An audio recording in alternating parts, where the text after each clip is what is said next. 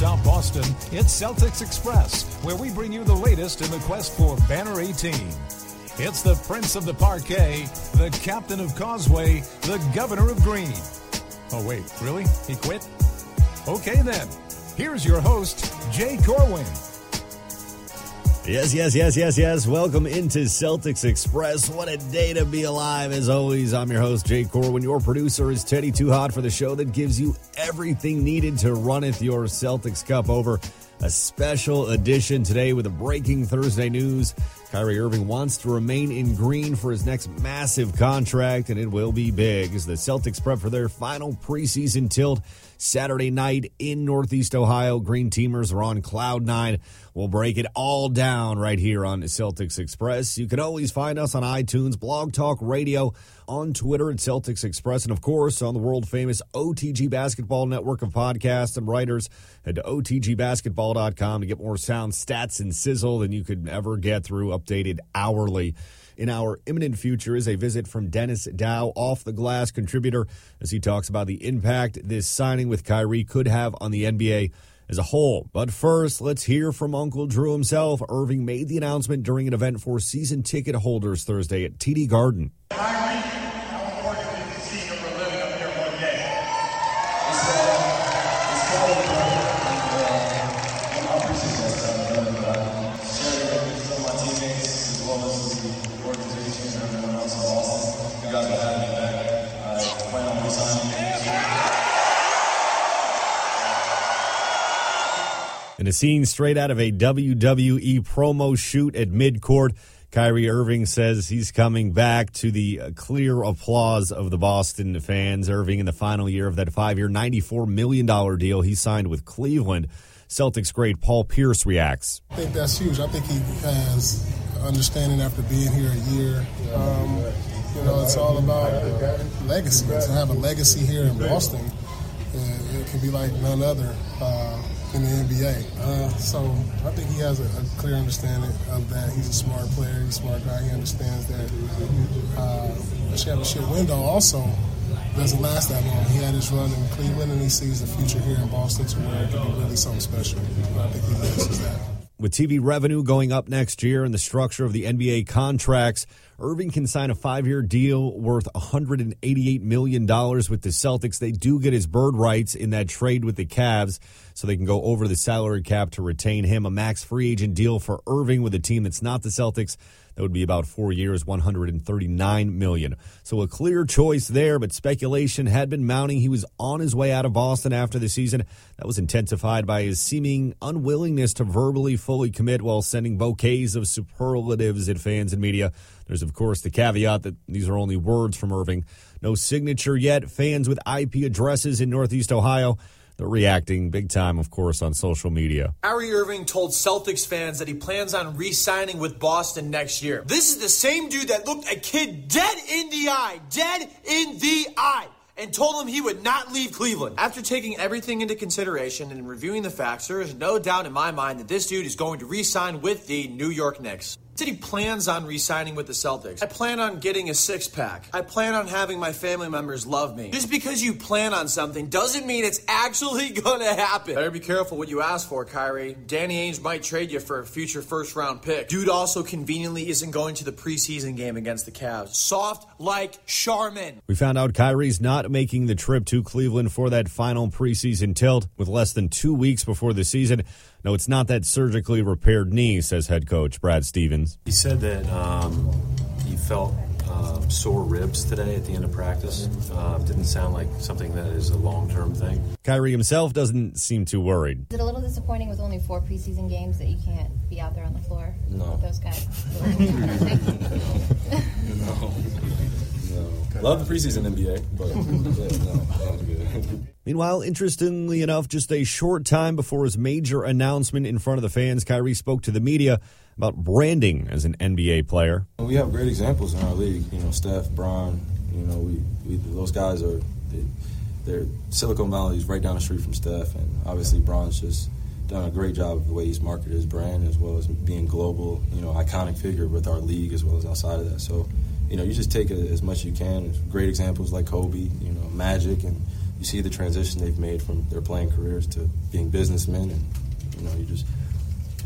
that's the true echelon of greatness right there. And connect with those guys, pick their brains, and then apply it to your life. That's what I try to do. As you spend time with different players just throughout the summer, off season, whatever, is that something that comes up in conversations more as you get older? Just what you guys are doing outside of basketball and things like that. Well, yeah,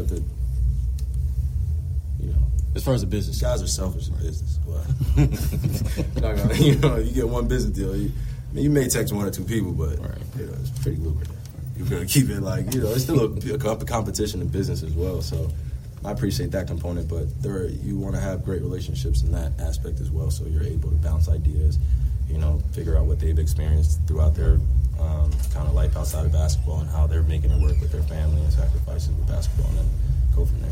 With that, we've heard from just about everyone on the matter so far except one man, Dennis Dow of OTG Basketball, a must-visit for hoopheads at Dennis Dow NBA. Lucky to have him calling us from Korea. Dennis, how you feeling? Feeling pretty good. Thanks for having me. I really appreciate the opportunity to come on here and chat with you. So the news dropped, I guess, overnight in Korea that Kyrie Irving says he'll come back to Boston. I'm sure all the Korean fans have lost their mind. It must be quite a scene over there. So a big deal. It's been in Boston. We've heard a lot of him hinting with semantical battles about how he'd like to stay in Boston and they'd never let him leave. And then yesterday at that ticket holders event at TD Garden, he finally announced that he will look to opt out of his player option for next season, hit the free agent market where he'll get a bunch of money to re-sign with the Celtics. You cover the whole league, Dennis. So what are your thoughts kind of on the ripple effect this could have? Well, it makes sense for Kyrie.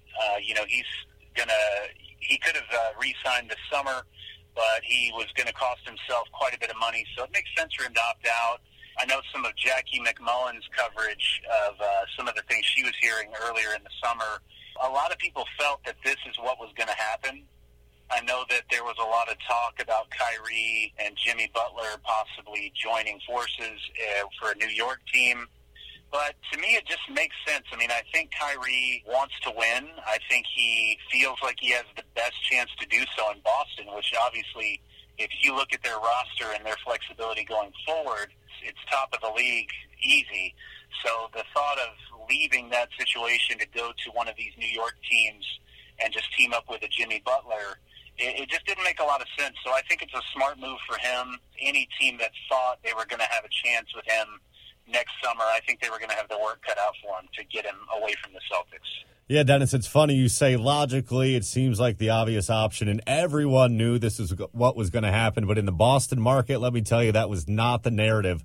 It's been a bit of sleight of hand from Kyrie here and there about whether he would come back.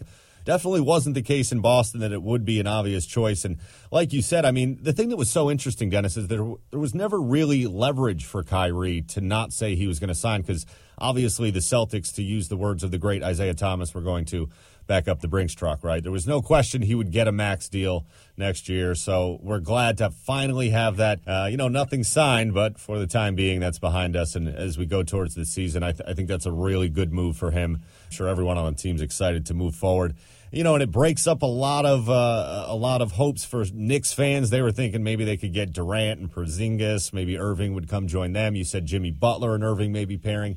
What kind of wake does this leave across the league? A very big free agent class coming up. And does this change the way teams are looking at what they plan to do next summer? It's just another name that teams don't have access to. If you're another superstar, I would just you'd have to look hard to think, okay, well, if I'm Kevin Durant and I team up with Kristaps Porzingis and one other guy, is that team going to be good enough to contend with the Celtics? That's going to be a hard argument for people to make in terms of what they can do. However, with just all of the turmoil that's going to be going on next summer, there's no guarantee that these guys are going to leave their teams.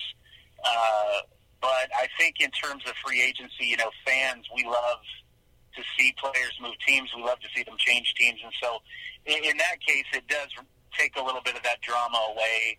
And the Celtics it was a very fun story because of how great the team was able to do in the playoffs without Kyrie. And I think that's where a lot of that kind of talk started, where it's like, well, maybe the Celtics won't want Kyrie to come back.